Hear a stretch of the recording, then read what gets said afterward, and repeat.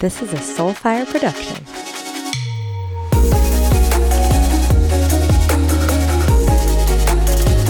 What's up, guys? Welcome back to Get Psyched. I'm your host, Lindsay, and as always, so excited for today's episode. I've got my girlfriend Shae on the show, and she blows my mind when it comes to the work that therapists can do. Shae and I met through mutual friends a long time ago, have, for whatever reason, been on the same life path with the same experiences, same story. Honestly, talking to her is like looking in a mirror, except for the fact that I look up to her for so much.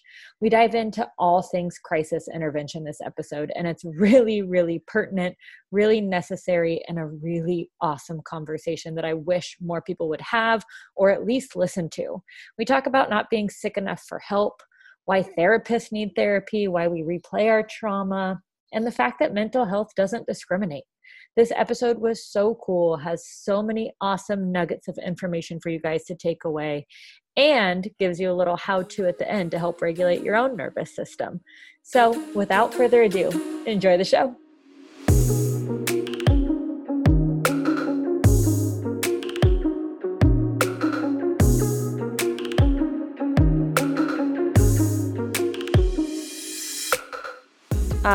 And all my research in grief and loss is in violent loss intervention, which is like suicide, homicide, really violent like car accidents where someone loses their life, stuff like that. So when you are talking, first and foremost, let's chat what is crisis intervention. Because when you say, like, right, we've all seen the show Intervention. And I'm sure that is yes. not what you're talking about. Yeah. So what do you mean when you say crisis intervention work? So crisis intervention work, the way I did it specifically was with first responders. So I worked as a mental health crisis intervention specialist, and I would respond with either law enforcement or like emergency medical services or even on our own. I worked building a program where we could dispatch clinicians in the place of law enforcement if there was no safety concern or immediate safety concern. So there were cases where it was more appropriate for a counselor to respond to provide the least kind of, I don't want to say like aggressive intervention, but the least restrictive intervention, right? We don't show up with any weapons, handcuffs, lights and sirens. We go in unmarked cars, and we would provide mental health intervention to individuals who needed it in order to keep them in the least restrictive environment. So the most restrictive environment would be something like jail or psychiatric hospital, the least restrictive being their home or remaining in the community, wherever that may be. And yeah. Yeah, I think that's huge because that was so something that A, is needed, but B, with everything that we saw happen in 2020, right? George Floyd and all of these things, it immediately, like, you couldn't get away from it. You couldn't get away. It was no longer like, a one-off police brutality kind of thing. I think that 2020 gave, everyone was at home. Everyone was in front of the news. All eyes were on everything. And it really started bubbling this up to the surface. There were so many like special task forces and these different things. So what was kind of the precursor or what got you into launching this program? So I actually, when I was doing my master's, I completed my master's internship at a psychiatric state hospital doing primarily forensic work. So I was doing forensic competency restoration. I did it with all age ranges and kind of all different walks of life. I did it with all different presenting psychiatric disorders, like something like depression all the way to schizophrenia. I worked with all populations, but we were all doing forensic competency restoration, meaning that at the time of the crime, this individual didn't know the difference between right or wrong. And I was trying to help regulate them on medications with treatment. So like different psychological interventions, group therapy, stuff like that, but also kind of helping them within the legal system. And it was wonderful, super rewarding.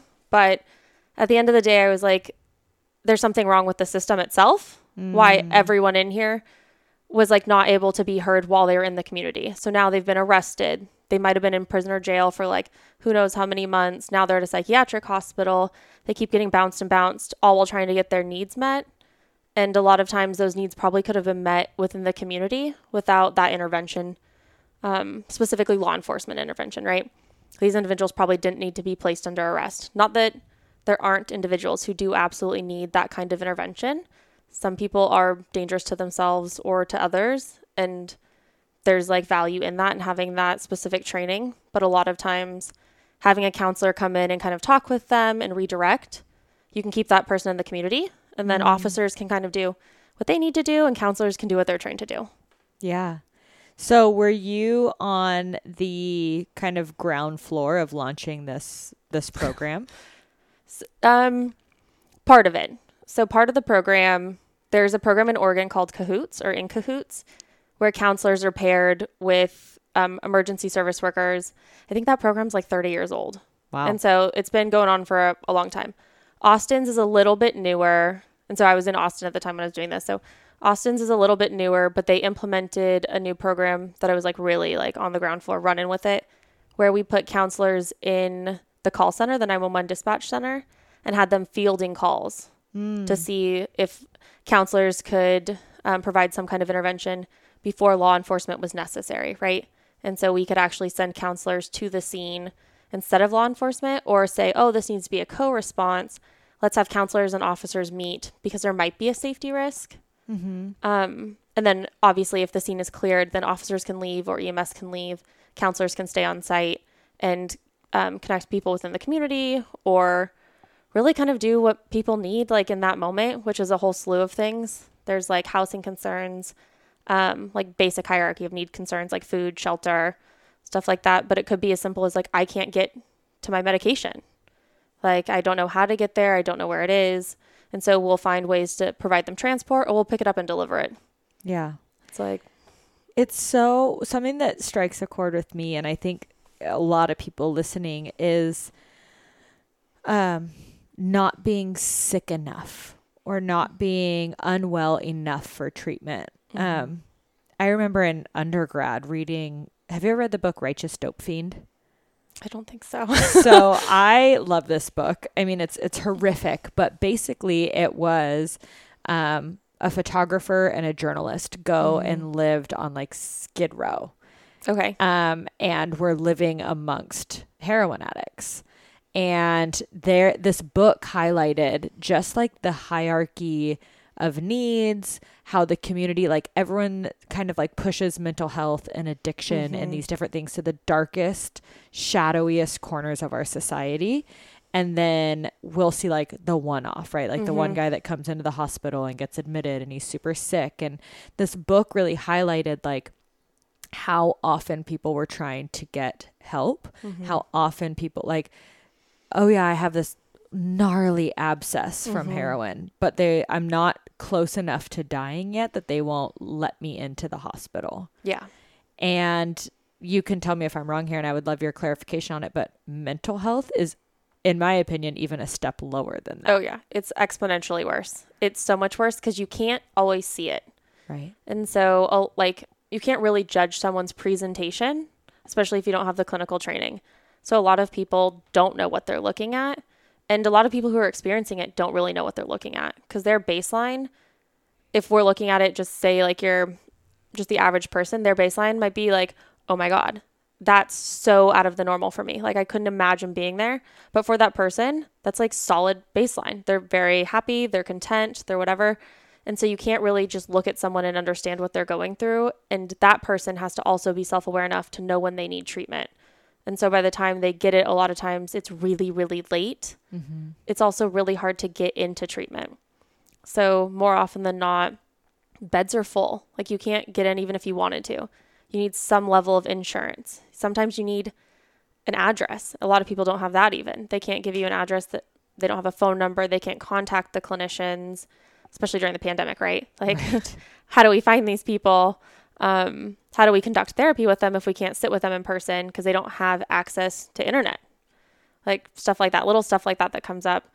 And so it's really hard to provide that treatment, but it's really hard for people to seek treatment because sometimes they're like, oh, I'm still okay right now.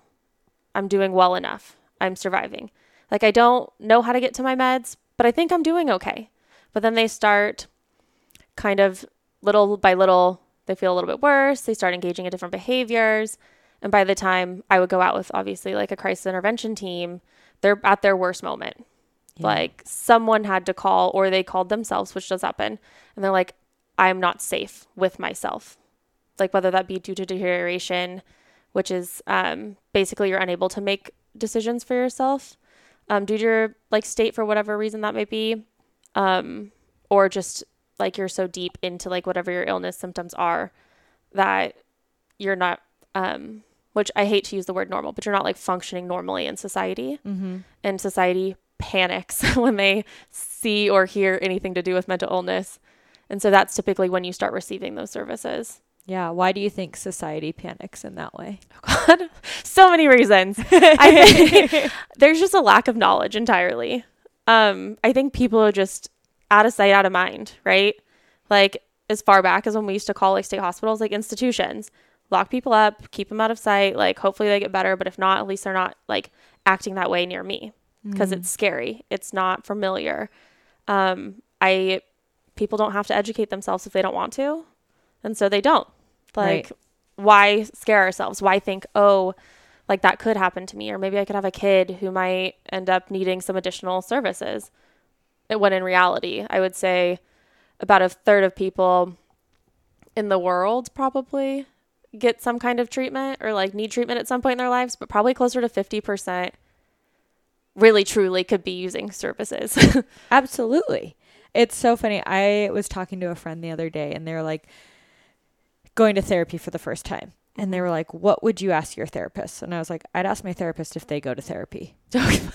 Absolutely. And Yes. she looked at me like I was like, I just said the most absurd thing she'd ever heard. Yeah. And I was like, no, because first and foremost, we do not have all the answers. Yeah. Second, the amount of trauma and shit that we empathically hold on, right? We're a bunch of wounded healers running around here.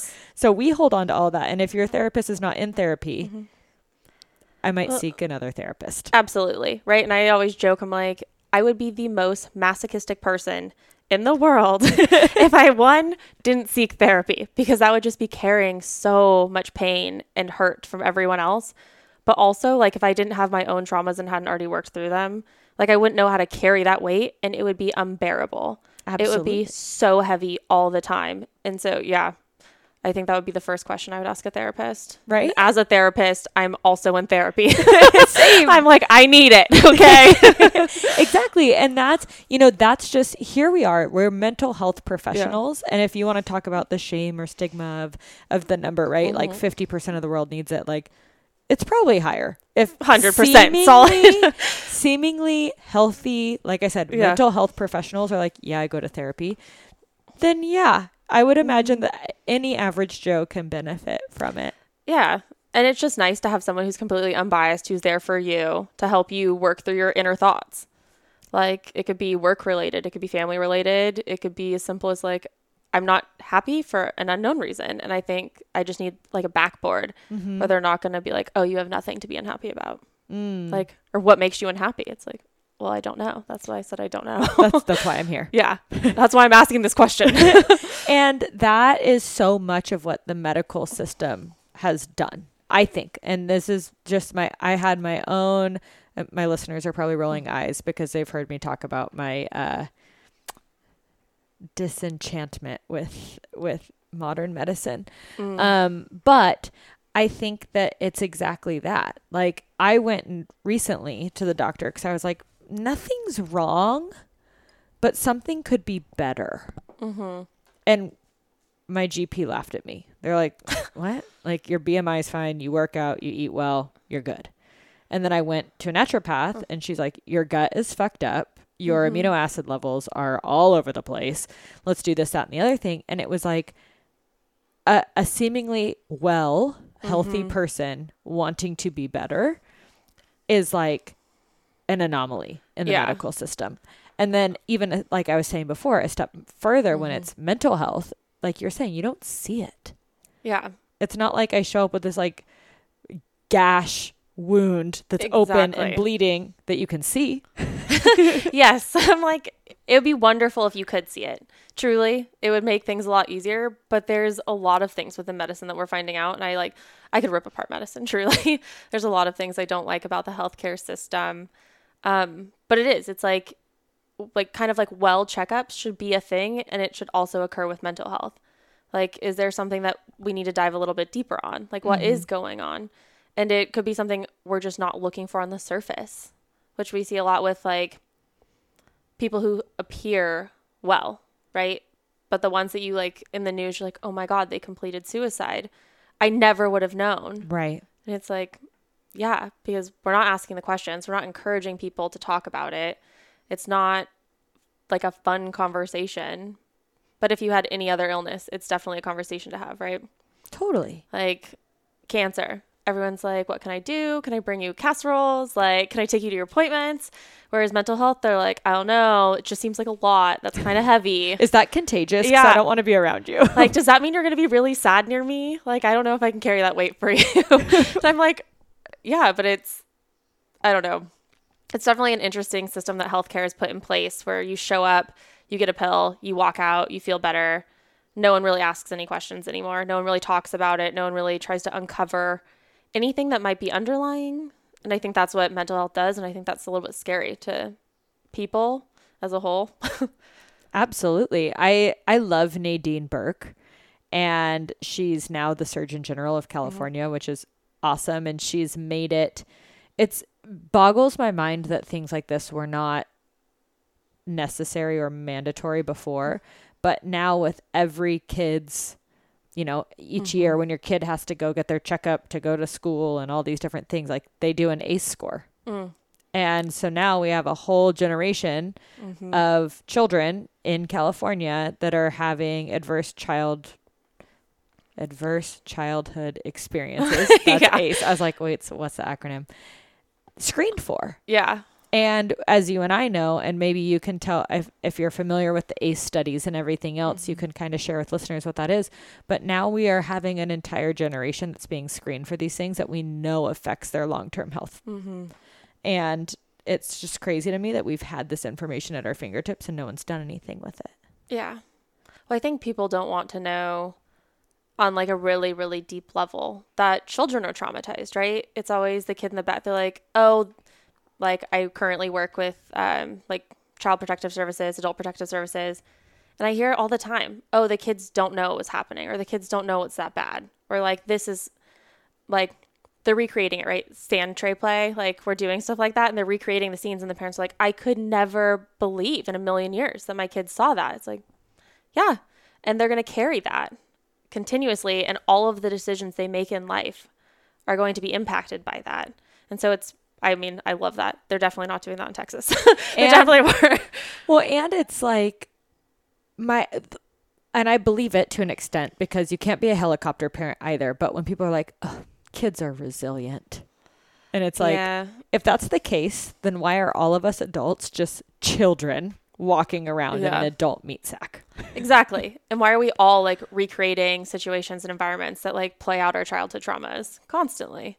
Yeah. Like we're repeating habits that we formed as kids. Like our brains were developing. It makes perfect sense that our brains would continue to have that on like a little tiny like record player in the back that just keeps repeating itself over and over and over again.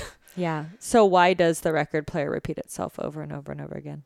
Yeah, there's so many reasons. I know you also love like the polyvagal theory and the trauma response and like how the body impacts it. And honestly, I wish I had more information on like neurological studies and like how that truly like your brain development impacts like that kind of cycle. But I think you learn these habits, fight, flight, or freeze, right? And any kind of trigger, even happy triggers, also can like, your body is not aware of whether it's like a bear or it's like stage fright. It's like, oh, I'm terrified right now. And so I'm going to increase all these like neurochemicals. I'm going to flood the body. I'm going to do all these things. We're going to respond in the same way. And so whether or not we're consciously aware that we're repeating these cycles and these habits, our body's doing it because that's what it knows. And that's what it knows how to do. And it's doing it out of survival. The body wants to survive, and so it uses the skills it has. I like to think of like coping skills, for instance, especially in crisis. And like this skill might have been really helpful at some point in your life, Like it might have been absolutely beneficial and the reason why you're here today, but that doesn't mean it's still helpful. And it doesn't mean we should continue using it, but like let's find the value in it and then move with it and kind of use that to grow. Absolutely. So and obviously like without names or specific experience, from start to finish, you get that call at the hotline or at 911. You dispatch as a mental health care worker. What happens?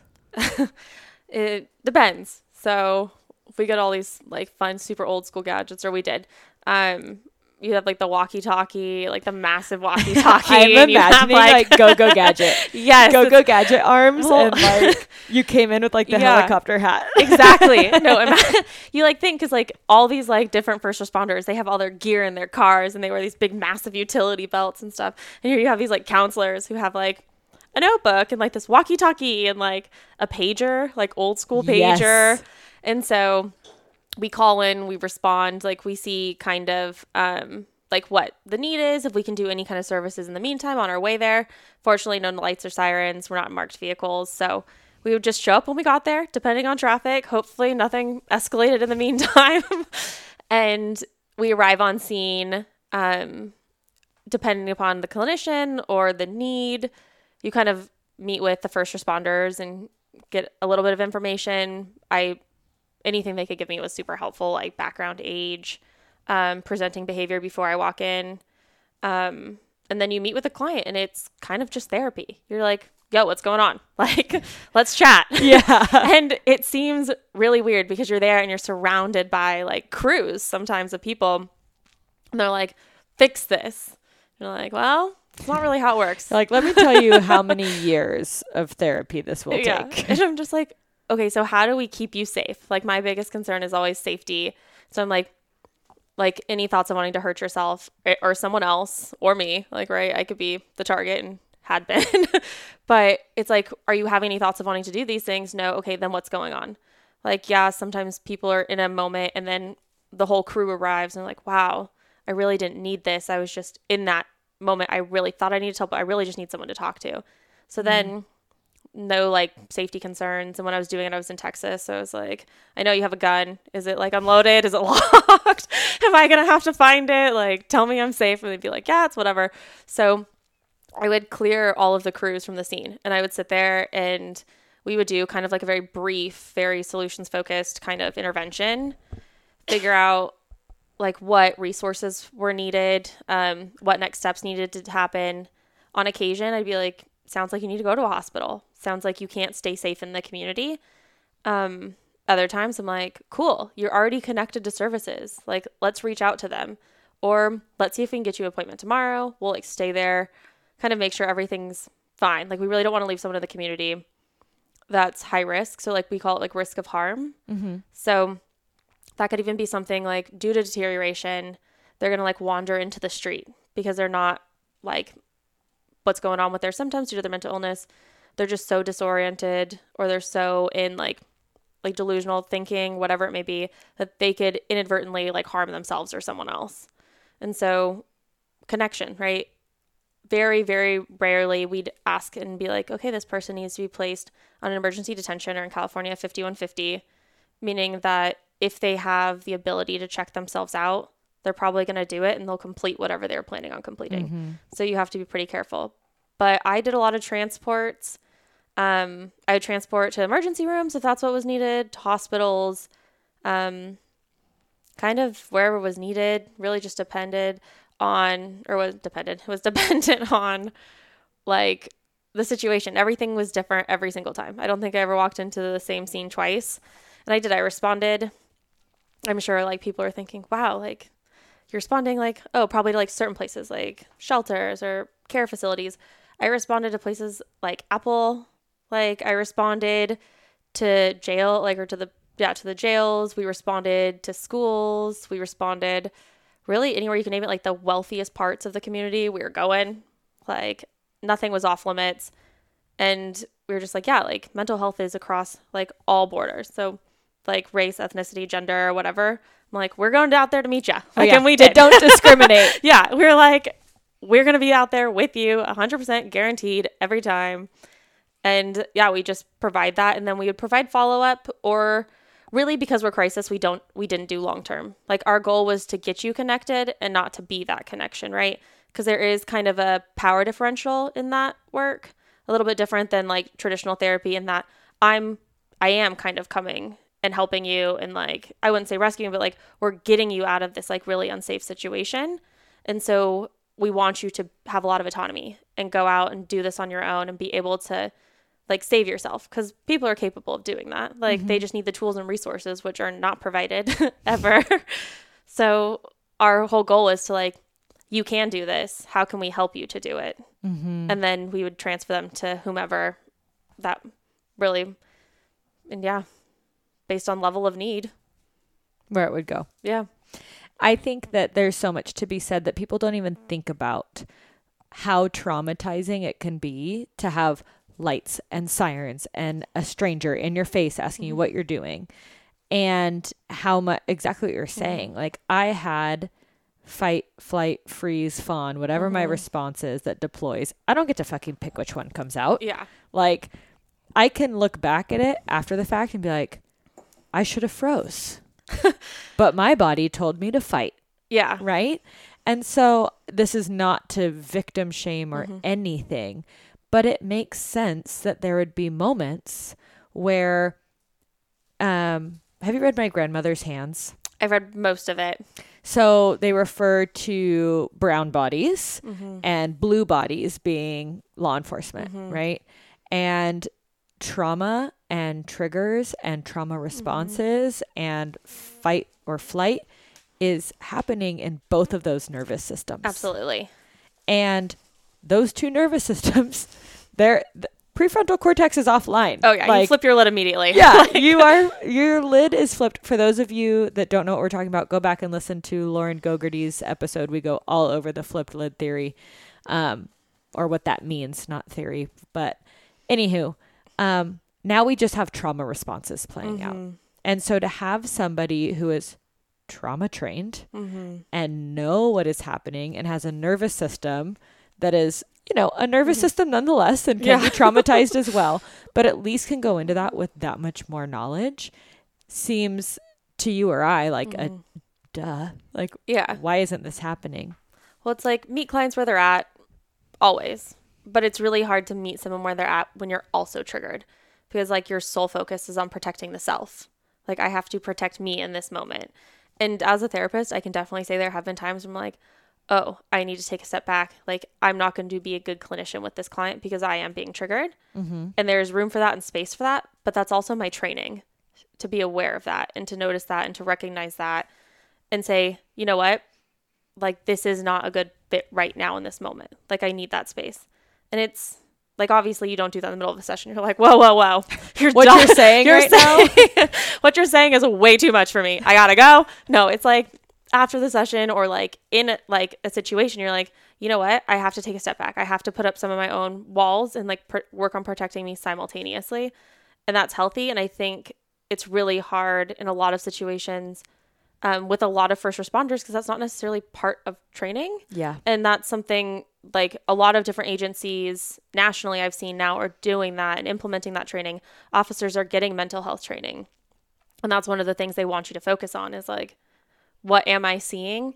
But also like, what am I seeing in me right now? Like, why am I so fearful of this person?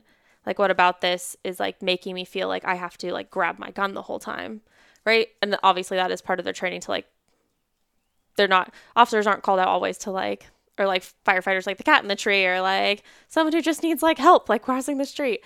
It's scary. It's like, I've been on calls where I was like, wow, all of our lives like could be in danger right now. Yeah. And let's be really, really careful with our next move. But it also helps to have that perspective. I'm like, and like have multiple different people like saying like, this is my training. Like, I'm here to do this. And like, what I could do with my training, say, you know what, like, I think we need to be like really, really safe with this and like kind of tiptoe around, and like, this is the kind of intervention I'm going to have. And if like something goes wrong, I'm expecting you guys to have my back. Yeah. But like, you got my 6, right? Yeah. But like, I have to be really careful right now with the way I go about doing things. Like, because I have worked with clients who are homicidal, who have weapons. And I'm like, but it, like, the way I intervene is vastly different, right? Because I'm coming about it like, I don't have any weapons. Like, the only way I could probably survive is running. So, like, I'm ready to run. Bobbing and weaving. Yeah. But at the end, like, coming in and just being like, you know what? Like, I'm here to help you, like, de-escalate and, like, lower your trauma response and work within that framework.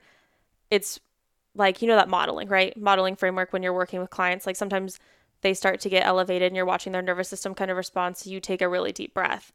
And then they kind of watch you, whether they know it or not, and they start doing that as well. That's something that I've seen clinicians have phenomenal success with, is they will go and they're like, oh, I know you're reactive. How can I decrease your reactivity? And I would love for, like, all parties to have training, but I think it would be a lot of training. Like, we go through so much fucking training. Yeah. So, like, it's good to have divided parties, right? Like, it's good to have people who do a specific job. Absolutely. So when you are going in, and I know you're talking about mirror neurons and modeling and using our nervous system to regulate somebody else's, you get that call that somebody is homicidal, potentially dangerous, and you have full faith in the people that I want to use the word deploy. I don't know if that's the right word. You deployed with your team, right? What are, with your training and your understanding of trauma and your understanding of de-escalation, what do you do in that moment with that client? It depends. Truly, it kind of depends, right? Every situation is so vastly different. I guess, like, I just, like, as a trauma-informed therapist, I'm like, I know, like, things could trigger you, right? And if I come in and I'm, like, hot and ready to go and, like, I'm speaking really quickly, which I do a lot, so I have to be very mindful. Yeah, we're actually going to slow down this podcast. I'm just kidding. I am, like, I speak so rapidly that, like, I could check off that symptom on a lot of the checklists. So I know, I'm very aware. So I come in, I'm really slow. Like, I'm very, like, calm. I don't make grand gestures. Like, I keep, like, make sure my hands are visible, stuff like that. Things that could trigger someone who, like, people feel, like, backed into a corner. And so they can make decisions that they wouldn't normally make. So I try and give them every opportunity to not make that decision. So you come in and you're like, I understand this is a lot. And, like, most people, lights and sirens overwhelms the nervous system entirely. Like, overwhelms mine. So much and fucking I would stimuli. like to think that I am, like, healthy in this moment. And I hear sirens. Palms are sweaty. Yeah. What is it? Mom's spaghetti. Yeah, exactly. Knees weak. I'm like, okay, Lindsay, you're at 10 and 2. Yeah. You're not doing anything wrong. Yeah, that's fucking traumatizing. Like, when do you ever hear, like, or see and hear lights and sirens and think, oh, thank God? Like, it's, our first response is, like, something bad's happening. And that's scary. Like, that is triggering. And so when you're on the receiving end and you need those lights and sirens, sometimes it can be a relief. But if you are not, like, you're not wanting that response, or you thought you needed it but weren't fully aware of, like, your nervous system in that moment, which no one is when they're in crisis, right? Like, you would be a master clinician, like, if you were aware of your body response in a fucking crisis. It doesn't happen, and that's okay. That's super normal. Like, it's just not how our brains work, right? Flip lid, like, you're responding to what you need to respond to. And so I do everything I can. So specifically with the client where I was with them, I actually had a 4.5-hour wait for officer response with the client who was, like, expressing homicidal ideation and had a weapon. And I was just like, all right, we're just going to sit and de-escalate, build rapport. Like, let's get to know one another. Hopefully I'm not your target. Like, hopefully I was in that moment, which super morbid and dark. I was like, hopefully it's a fixed target so I can intervene and not have it be me. Like, if it's a fluid target, I might be in trouble. But it actually worked. Like, we sat there, we got to know each other, we walked incredibly fast in the Texas heat. I'm dripping sweat, but I was like, this is what you need to do. You need to move. Like, let's do this. Eventually, we ended up sitting on a curb until the officers got there. And that's kind of, like, how, like, crisis should be responded to. It's not like, oh my God, you have a weapon, you're a danger. It's like, I mean, you could have a weapon, but that doesn't necessarily mean you're going to use it. And doesn't mean you're going to use it on me, right? But, like, if I see a weapon and instantly think, oh my God, you're going to attack me, it creates a different trauma response for me. So it's kind of just, like, you play to the situation, but also know, like, there have been times when I was like, yeah, I'm not safe. I'm going to take 4 steps back and maybe 4 more and maybe like 10 more, because every step is like, oh, this is probably not a good call for me. Right. But that's such a rare occurrence. So rare, especially on mental health calls, right? More often than not, like, people experiencing mental health issues are more at risk of like hurting themselves or being hurt by almost anyone else in society than hurting others. Why is that? I think it could be due to like the symptoms of the mental illness primarily, which, I mean, something like depression, if you're having suicidal ideation, you might be at risk of harming yourself. But say like you're experiencing symptoms of schizophrenia, like early onset, you don't know what's going on. Your reality is distorted. You're not fully aware of everything going on around you. And like you're having maybe delusional thought content. And so you're thinking things that, like, say you're perceiving someone as like the devil, which I've worked with clients like that. They're like, their reality is not the same. They know someone's trying to harm them. They believe it from their heart of hearts. And I'm never going to, like, you're never going to be able to tell someone like that's not true. That's not reality, because that's how their reality is presenting to them. And so it's really hard for them to understand like simple tasks and commands, right? Like, I'm not going to orient them to reality. If I say like, whoa, whoa, whoa, don't charge me, they're like not hearing any of that. Right. And so for an officer, or like someone else to give a command, just like completely over their head. And so it does make them at risk because they can't follow orders. Like, we all know if we get pulled over by the cops, like, can't turn off the car, put your hands on the steering wheel. If you're like seeing shit and like believe that like you're being chased by demons, like everything around you, you're not going to have your hands on the wheel. You're going to be trying to jump out of the car. You might think that someone's trying to attack you through the window. It's going to be hard to follow those orders. So instantly you're going to look like a threat to whoever's responding, despite like the person not understanding that they're not actually a threat. Mm-hmm. And what do you say, and you might not have an answer to this, and it could be an entirely separate podcast in itself, but we're talking so much about the person who is needing help, right? We keep saying the client. That's just like so our language. But what do you say for those first responders? Oh gosh, I find a support group, first of all. I'm like, you need one. No, I have worked a lot with them, and actually probably one of my favorite things about working with first responders, a lot of them were very, very open to a lot of like skills. And like, there was a couple times where I would see the same responders in the field and they'd be like, yo, I used that thing that you did. Like, that thing you taught me. I'm like, cool. Like, that's amazing. That's wonderful. Because I know their training is so different than ours. And I think I really think on like a very deep level that all first responders should be highly encouraged, like, to utilize mental health services, because just the constant stress on your nervous system can be overwhelming. Like, whether or not you're seeing like shit go down, your body's ready for shit to go down. Mm-hmm. And that's a lot just to carry all the time. And so you need an outlet. And that's why we see like really high rates of like substance use or like PTSD or like sleep disorders, stuff like that, because it's really hard to get rid of all of that on your own. Yeah. And like, it's not impossible, but it's definitely a very difficult thing to do. Absolutely. And I think about firefighters, right? Mm-hmm. And like, I was talking to my buddy the other day and I was like, what a life, right? Like 2 days of work, 4 days off, like must be nice. And then I start thinking, I'm totally just giving him shit. And then I start thinking about the implications of like, if someone wakes me up at 2:30 in the morning, I'm pissed. Yeah. I am pissed. And my sleep cycle is fucked up and my day is to shit. And it's like, okay, you do that for 48 hours at a time. Yeah.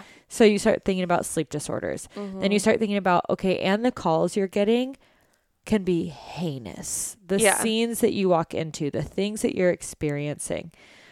And so, I used this quote the other day. I love Gabor Mate and his work. And he talks... What is it, The Realm of Hungry Ghosts? Is yes, that his? Yeah. He wrote The Realm of Hungry Ghosts, which is fantastic. And I think puts addiction and mental health in such a different paradigm and framework for people to understand and digest. But he says,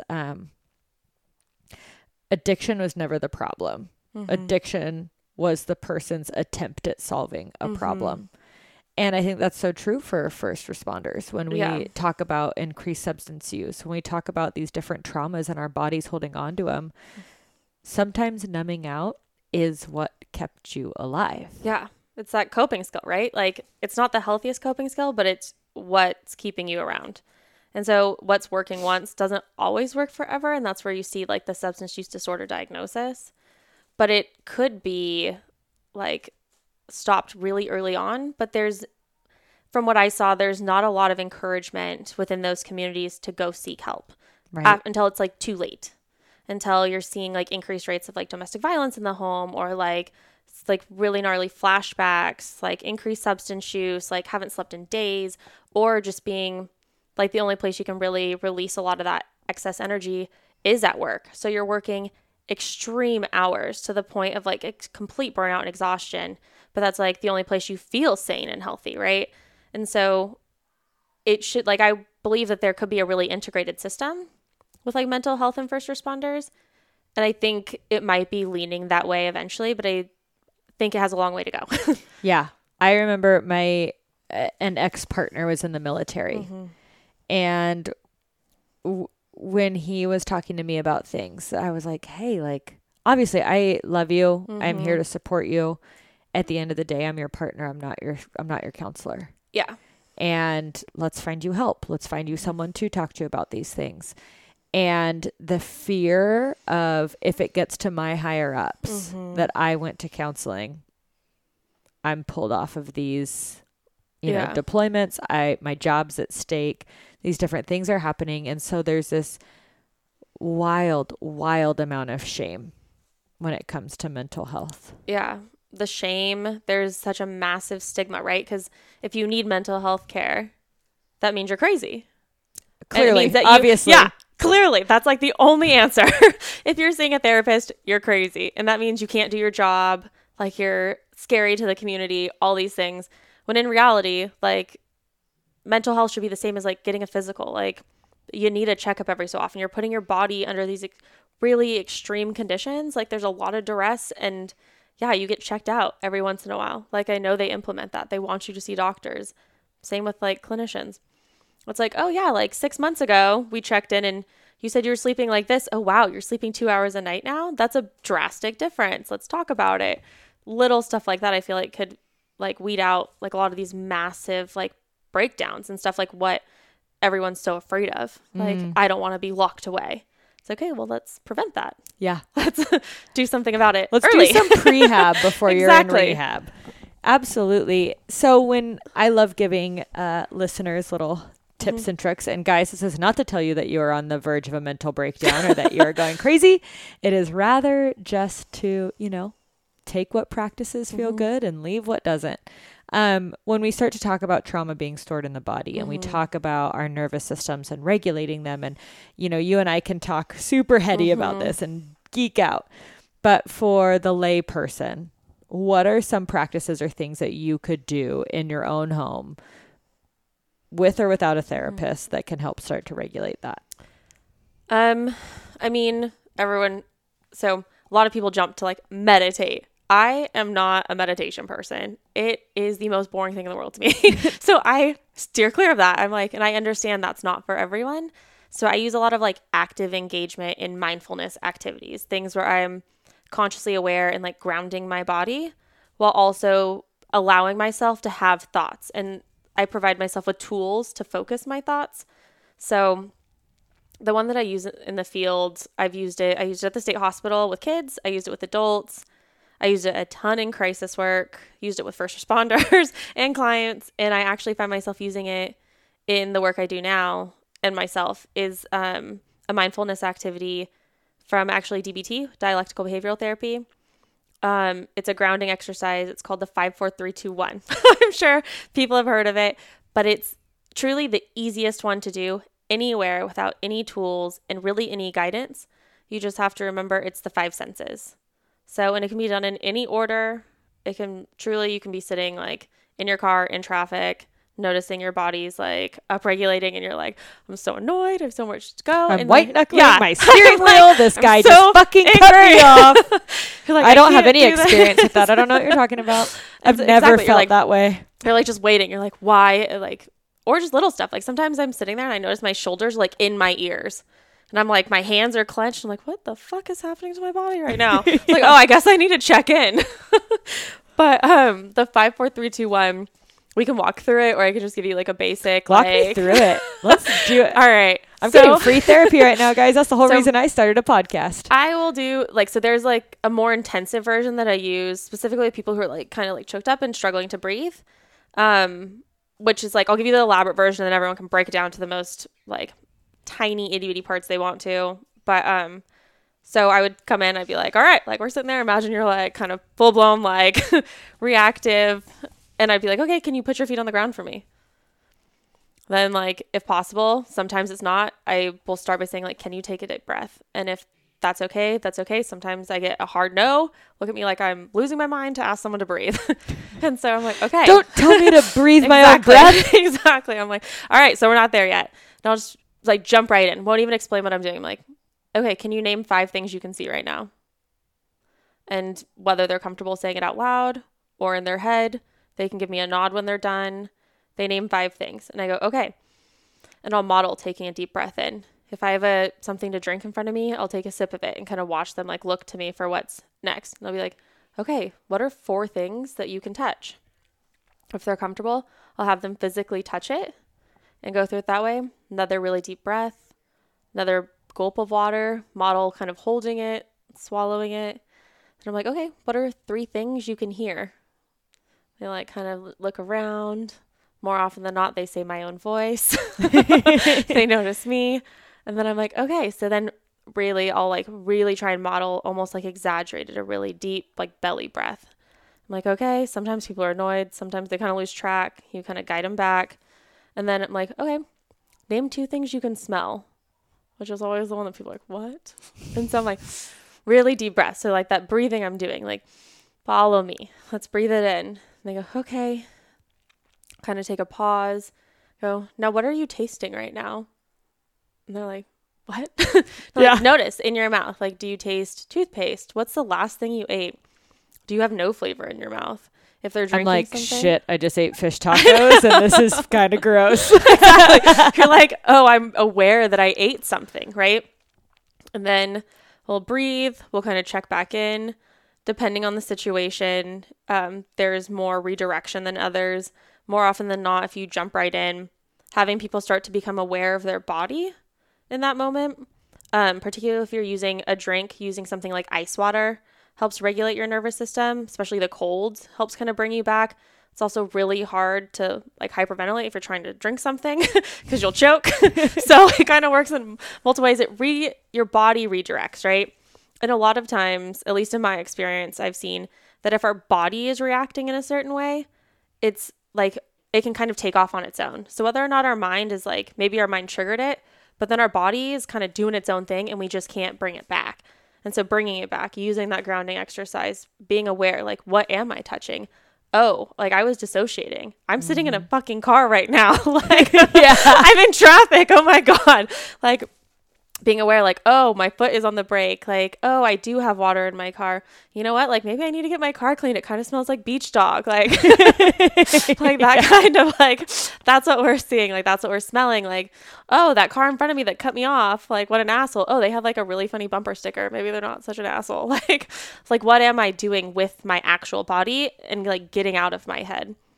Like, because our thoughts and our body, as connected as we like to believe them to be, like sometimes they do just take off in opposite directions and we are not aware like how far separated they are. And so I really like that mindfulness one. Just because then you're like, oh, I have to focus on something outside of like, say I'm like ruminating super hard. Like I have to stop for a second. And like every time I try and go back to it, I'm like, wait, you didn't name the 3rd thing that you could smell. Like I need to know that thing. So you keep bringing it back. Keep bringing it back to your like self center. Again, I like feet on the ground for that reason because it kind of plants you. There's like the woo woo like hippie shit that I love. Let's go woo woo. You're on Get Psyched. You know it. And so like just because it's a very grounding experience to like feel like the planet under your feet. Like get to a place where you like don't feel like you're completely out of control, like floating off into space. So that's typically my go-to, and I do use it in every situation with every age group. It's totally usable with like every single like mental health diagnosis. A little bit harder like when you start getting into like psychosis, but it is still doable. Just requires sometimes a lot of redirection. Yeah. What do you taste? Yeah. Purple. Exactly. You're like, oh, you have synesthesia too. Wonderful. You're like, that's something new to work with. So I'm like, those are just like kind of the, like that one's like doable everywhere you go. Like, I don't know if someone's done that already on your show and like bringing you back. It's funny because I literally had a client earlier today and did that with them. And like you're saying, you can do it in this moment right now. I need to be in my body. You can also, go even further with it, and you can go back to that really decadent dessert experience that you had, and you can sit there and relive it and take these 5 senses and thank that spot inside of yourself for allowing you to have that experience, right? That safe, yummy, warm place. I don't really like to use the word safe place because some people don't have that, right? Yeah. But you have those experiences in you. And so for listeners, I can't speak highly enough of 5, 4, 3, 2, 1. I use it just as often as it sounds like Shae uses it personally as I do with my clients. And again, you can get really grand with it or really dial it into something small. So, but you are the first one on the show to share it. And like, I've been waiting for that moment. I'm like, please, somebody bring it up. Yeah. Epic. So if people want to see what you're doing, keep up with you, get involved with your work, all the things that are going on, how do they contact you? Where do they go? Fun question. I should probably make that available to people. I don't know if I have that right now.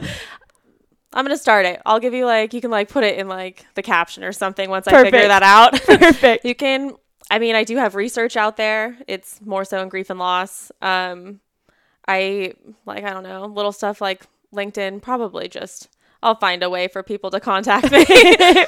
Yeah. There will be a way. Clearly this is the only podcast I've ever done. She's coming back because I don't know about you guys. I loved every second of this show. It's hard for me to believe that we've been talking for an hour. I know the first podcast I ever did, I blacked out. I am pretty sure I blacked out the whole first half. It's did you understand a word I said? Because I think it was so pressured that I didn't even hear a word I said. We should have 5, 4, 3, 2, 1 at for sure. the 20-minute mark. No, you did absolutely great. I loved every second of it. I'm super, super intrigued. Fun fact, listeners, we started this episode with we're going to talk about research on grief and loss. We did not even touch on that. So I'm super excited to have you back. Shae, thank you so much. Yeah, thank you. Thank you.